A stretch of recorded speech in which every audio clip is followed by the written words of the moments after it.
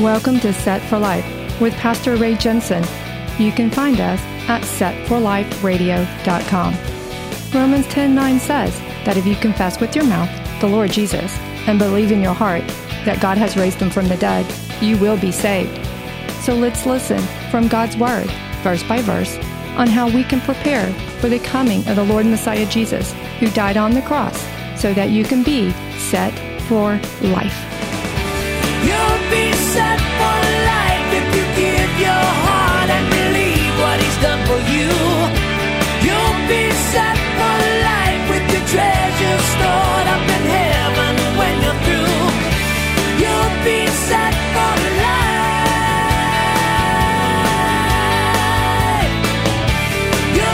I just did all this for you and you want to dump me? He's withholding his wrath. That's a sign of mercy right there. But at the moment, God is withholding his wrath for them for wanting a king. It's going to play itself out later. Psalm 103:8 says, "The Lord is merciful and gracious, slow to anger, and abounding in mercy." If he wasn't, every one of us would be dead right now. And we would be in condemnation now. But the fact that he is holding his wrath back is a very good thing for us. He's not immediately taken out his wrath on Israel right away because God loves Israel. That's why. You remember when I came in here earlier and I told you I love you? Okay? I want you to understand what love is. You'd be amazed so many people don't understand godly love. Somewhere in their past, they were abandoned by a parent or mistreated or abused, and they just cannot believe that somebody would love them on a level like this. But God does. Israel probably deserves anger, but when love is in the equation, that changes absolutely everything, doesn't it? It changes the whole dynamic. And so even though Israel is trying to wander off in disobedience, saying no to God, that doesn't change the fact that God still loves them. And also, God is going to deliver on the promises that he made for them, still yet to come. Yes, he's going to let his warning play itself out on them, but the reason for that will be for the benefit of their learning. You parents that have raised children, they've wanted to do something, don't do that. Okay, let me tell you, if you do that, here's what's going to happen. And they got that look on their face like, I'm going to test you to the very end. And they do it anyway. Then you administer the consequences, but not until they do it. Because they need to learn. Because they need to learn how to make a better decision that will protect them from something worse later. God is holding his wrath back because Israel needs to learn how to make decisions, better decisions, that could protect them from something much worse than a dictator king. The Lord has held his wrath off from me and let me go through consequences that really hurt to teach me that there's something much worse and I need to make better decisions. There's something called hell, and it exceeds greatly worse than everything I've ever done. And he gave me the opportunity to learn how to make those decisions, and it worked well for me. So he's going to let his warning play itself out on them for their learning. Israel is going to have to experience what this king is going to do to them so that they will come back to lamenting. You see how things work here. So they'll come back to lamenting where they just were. They got to come back to that. This king is going to push them into wars. He's going to be a dictator who's going to enrich himself at their expense. He's going to take their property. He's going to tax them. And by the time they realize that Samuel's warning has come true, it's going to be too late. The Lord's not going to hear you in that day. The full flow of your consequences have to take effect on you now. And friends, I have to echo the same warning that Samuel gave Israel then. Right now is a good time to get right with Jesus Christ. All too often, I see people wandering off from God because they want to live like the rest of the world. God did not call you to live like them. He called you to live holy, to recognize your identity that you have with Him in the relationship He offers you because He loves you. That should be nowhere, nothing near like the rest of the world. And so people today, They want to live like the rest of the world. They don't want Jesus as their king. They want another king. No, we want a king here.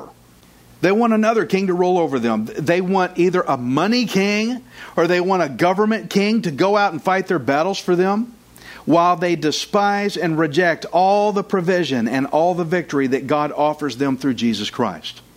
Now, when people reject Jesus, they reject relationship with God. It is a rejection of holiness. It is a refusal to be God's unique, special people, because they want to be like everybody else.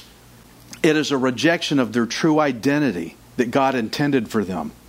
And right now, many people are in rejection of God's will, and so He has begun to bring in heavy measures to get the people back to lamenting. You wonder why there's so much suffering going on in the world. Why is everything so messed up? Because people are not lamenting for their sin. They're trying to be like the world. God wants you to turn and come back to Him.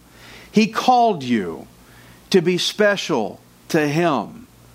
Your sin is not good. It's going to hurt you. And you've been warned. Why are you running straight into slavery? God wants us to lament and be sorry for our sin, not celebrate it, to be sorry for it.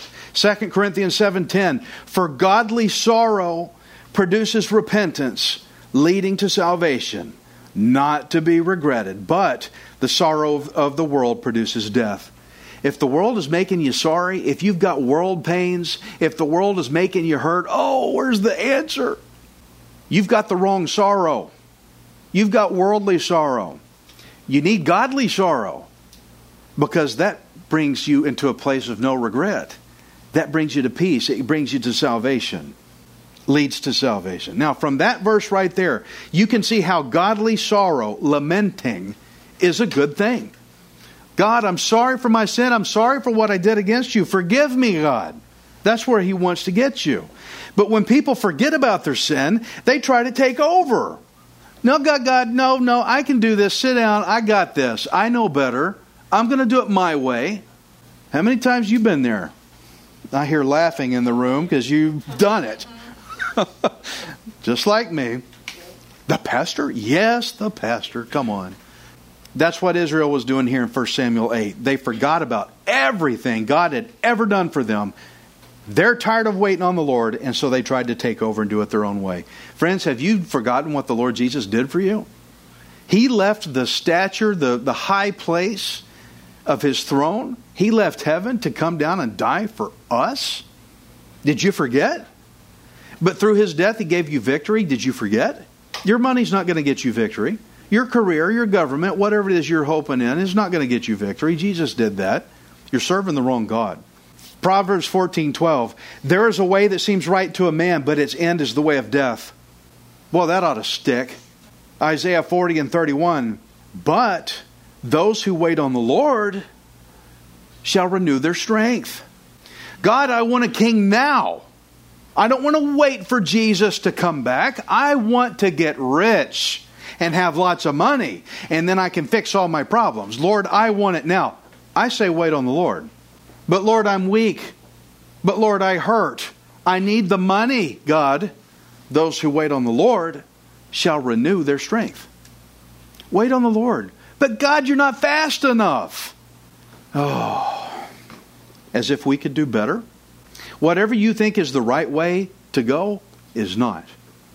Let's just make that as blunt as I can make it. Whatever you think is right is not.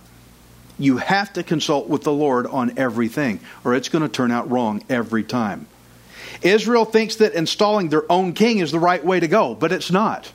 It's not the right way, and it's going to bring a lot of trouble. One thing about sin is that you can choose your own sin, but you never get to choose the consequences that come in behind it. That is the son of a gun thing about sin. Pick your sin, you don't pick the results, the consequences. Now, some points of application we can go put to this story is, first, we should notice that when the Lord said to Samuel in verse 7, He said, they have not rejected you, they have rejected me, that I should not reign over them. Believers, as believers, genuine believers, we're supposed to represent Jesus in our lives. Sadly, there's a lot of people that hate Jesus. And I've noticed that most people who call themselves a Christian actually hate Jesus. They will not do anything Jesus has commanded them to do. They hate everything of the Lord, everything that has to do with Him. They don't like it. But for some reason, they think they're a Christian. And they will actually demonstrate their hatred of Jesus by how they treat you. They will cut you out of social events. They will dislike you. They will insult you. They will make fun of you. They will ridicule you. And if you don't understand your relationship with God, if you forget who you are in Christ, you will let those people hurt you with what they say about you. I want you to remember what Jesus said in Luke 10:16. He said, "He who hears you hears me. He who rejects you rejects me. And he who rejects me rejects Him who sent me." Also, John 15:18, He says, "If the world hates you, you know that it hated me before it hated you." When people hate you and reject you for being a believer in Jesus, do not let that pressure stay on your shoulders. Don't let that weigh on you. They're not rejecting you. They're rejecting Christ. It ain't against you. It's against Jesus. So let it slide off onto Christ. He can take it. He already did. He died on the cross for that. Don't deny what Jesus did for you on the cross by keeping that pressure on you because of the way people treat you. It's not about you. It's about Jesus. Let it slide off. Easier said than done, Ray. No, it's pretty easy done. Jesus died for that. That's why it's easy. People say things that hurt me all the time. And I have to snap back to this. They hated Him before they hated me. So don't keep asking yourself, why don't they like me? It's not you they don't like. It's Jesus they're against. And once you realize that their rejection is actually not against you, then that will make it easier for you to carry on. And I think that's why the Lord told Samuel this. He said, they're not rejecting you, they're rejecting me. I think that's why He said that to Samuel, because it would have helped Samuel to hold his head up high and continue doing the work of the Lord. I think Samuel really needed to hear that. I need to hear it, and I know you needed to hear it. When they hate you, why are they? Hold your head high. Jesus took that from me. Keep going. Okay? It's not you they're hating. It's Jesus Christ. Let it slide to the cross. We have to keep our relationship with Jesus in focus. Keep your relationship in focus. That's the number one reason why you don't let this bother you. Because when we forget who we are in Christ, that's when we start trying to take over. That's a red flag. I'm going to do this, not God. Remember your place. That's when we make demands of God, just like Israel was doing in this chapter. John 15:7. If you abide in me, and my words abide in you, you will ask what you desire, and it shall be done for you. Notice the passage says, if. If you abide in Jesus, and if His words abide in you. Israel was not abiding in the Lord at this point. They were wandering off, and they were not asking, they were demanding a king. Let's not foul this one up. Let's not mess up this verse in our life, okay? Jesus said, He says, if you ask in my name, not in your name. Oh, Lord, I need a new car. Fancy one with that big stereo and the subwoofer in the back and, power windows and make it a Porsche while you're at it. That's asking in your name. Jesus said, if you ask in my name, then you can have. And what I see here is that this agrees with the passage I just showed you, that if you abide in Him. In other words, if your asking is in agreement with the Lord's will, He will give it. Israel was asking outside of God's will. They're going to get it, but it's going to be a mess. And boy, are they going to get it. You don't want that kind of getting it. So, Israel's demands were not in line with the Lord. Our asking should always be in agreement with God's will. If you don't know what God's will is, read the book and find out. Asking wrongly brings bad consequences. And remember what the Lord warned Israel of after they cried out because of this king. Oh, this king's so terrible. Oh, what have you done to us, Lord God? And the Lord said, I will not hear you in that day. by then it's done. I will not hear you. John 9:31. Here's something interesting about the blind man that got his eyesight. He went and said to the leaders, he says, now we know that God does not hear sinners. But if anyone is a worshiper of God and does His will, He hears him. You want God to hear your prayers? You got to ask yourself, am I doing God's will? When I sin, am I asking for forgiveness? Or am I sinning willfully and saying it's my right to do this? Which way? You've heard the saying, God hears all prayers. No, He does not. Those who do not obey the Lord seem to only pray on airplanes and during earthquakes. Those prayers never make it past the ceiling. God does not hear it. 1 Peter 3:12, for the eyes of the Lord are on the righteous, and His ears are open to their prayers. But the face of the Lord is against those who do evil. Bottom line is we need to remember holiness, because our identity with God is in holiness. Your identity with God, who you are with God, is in holiness, being set apart. You can't be like everybody else and be in God's will. You got to be set apart, not acting like the world. The Lord wanted Israel to be holy, set apart for Him. His own special people with a unique purpose of being priests for His name. Israel was starting to forget about their unique relationship with God. They were starting to forget their identity, who they are. Have you forgotten who you are? Y'all may remember not long ago I gave a story about I suffered blindness for a few days, and when I started kind of getting it back a little bit, I wanted to get out of the house because I was stuck at home for a few days. I couldn't see anything. It's terrible. I went to the antique store. I was having a really bad time because I got in the antique store and I had double sunglasses. I had my sunglasses in the film ones you get from the eye doctor. I doubled and I still couldn't. And I lost the pair. The film ones fell off and I damaged, and I couldn't put them on. Now I'm struggling to see, and I was absolutely defeated. I was totally defeated because the enemy had been picking at me in the dark for 3 days. You're worthless. This is what you get for being the bad guy you are.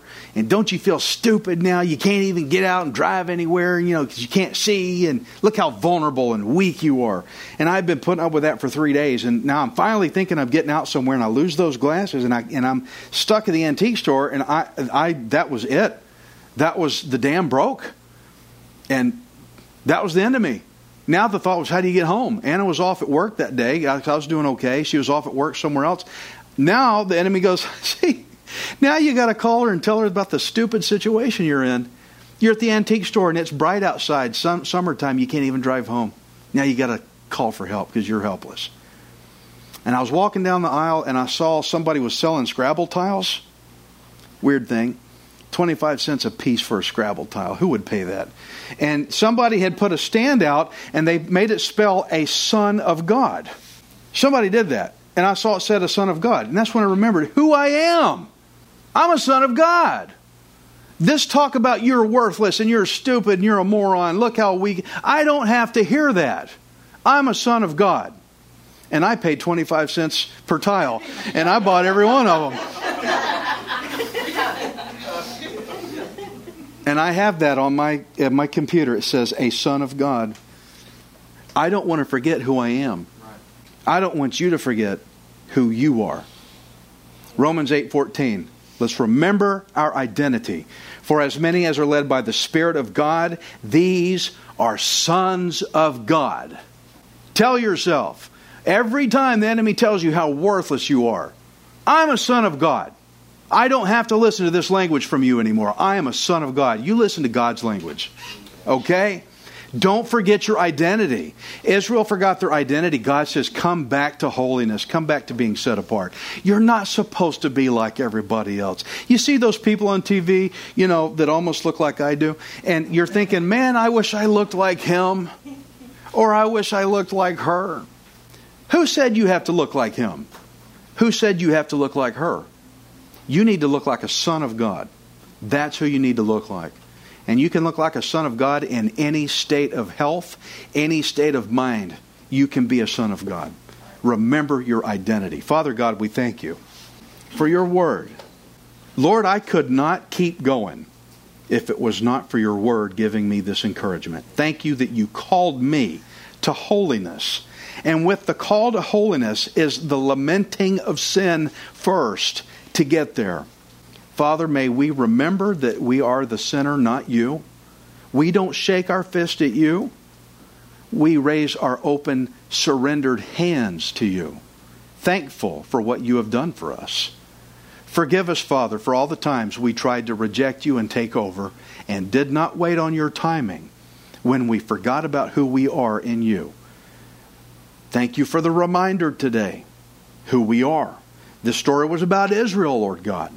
But the application I can walk with it today is that you have called me out of the darkness, out of slavery, and into the light, into freedom in Jesus Christ. May I never forget that. Lord, somebody here today needed to hear it. Somebody today needed to hear it. They've been beaten up. Lord, they don't have to let that sit on their shoulders anymore. Take it off of them, Lord God. Free them of that weight. Release it from them and let it slide off to the cross. Jesus took care of that already. Lord God, you're freeing people now. You're easing their minds, easing their hearts.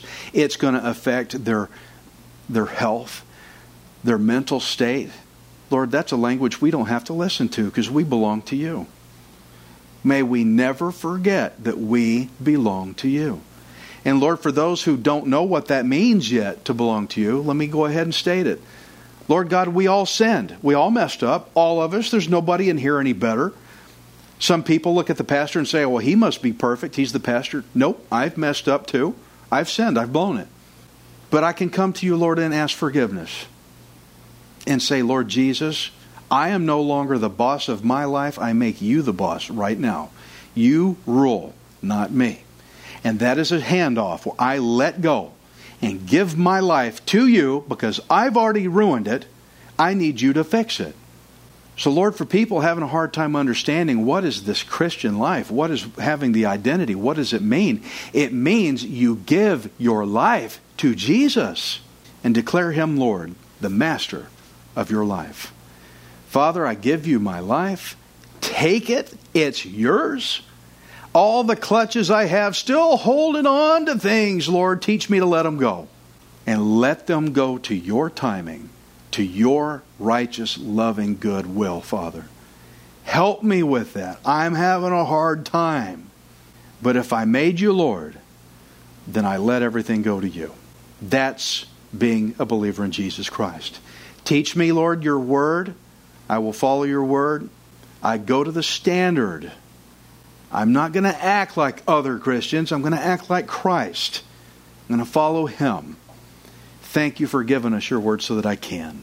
Forgive me of the error of my walking, where the ways I have walked where I thought was right, which was not. Get me back on track. I lament of my sin. Forgive me, O God, for the sins I've committed against you. And thank you for saving me. I give you my life in Jesus' name. Amen. Anyone in here or on the radio hearing my voice right now, if you've given your life to Christ, let me know. Please say something. Listen to the information at the end of this radio broadcast and say something. I'd love to hear from you. I'd love to talk with you. I'd love to help you any way that I can. Thank you so much.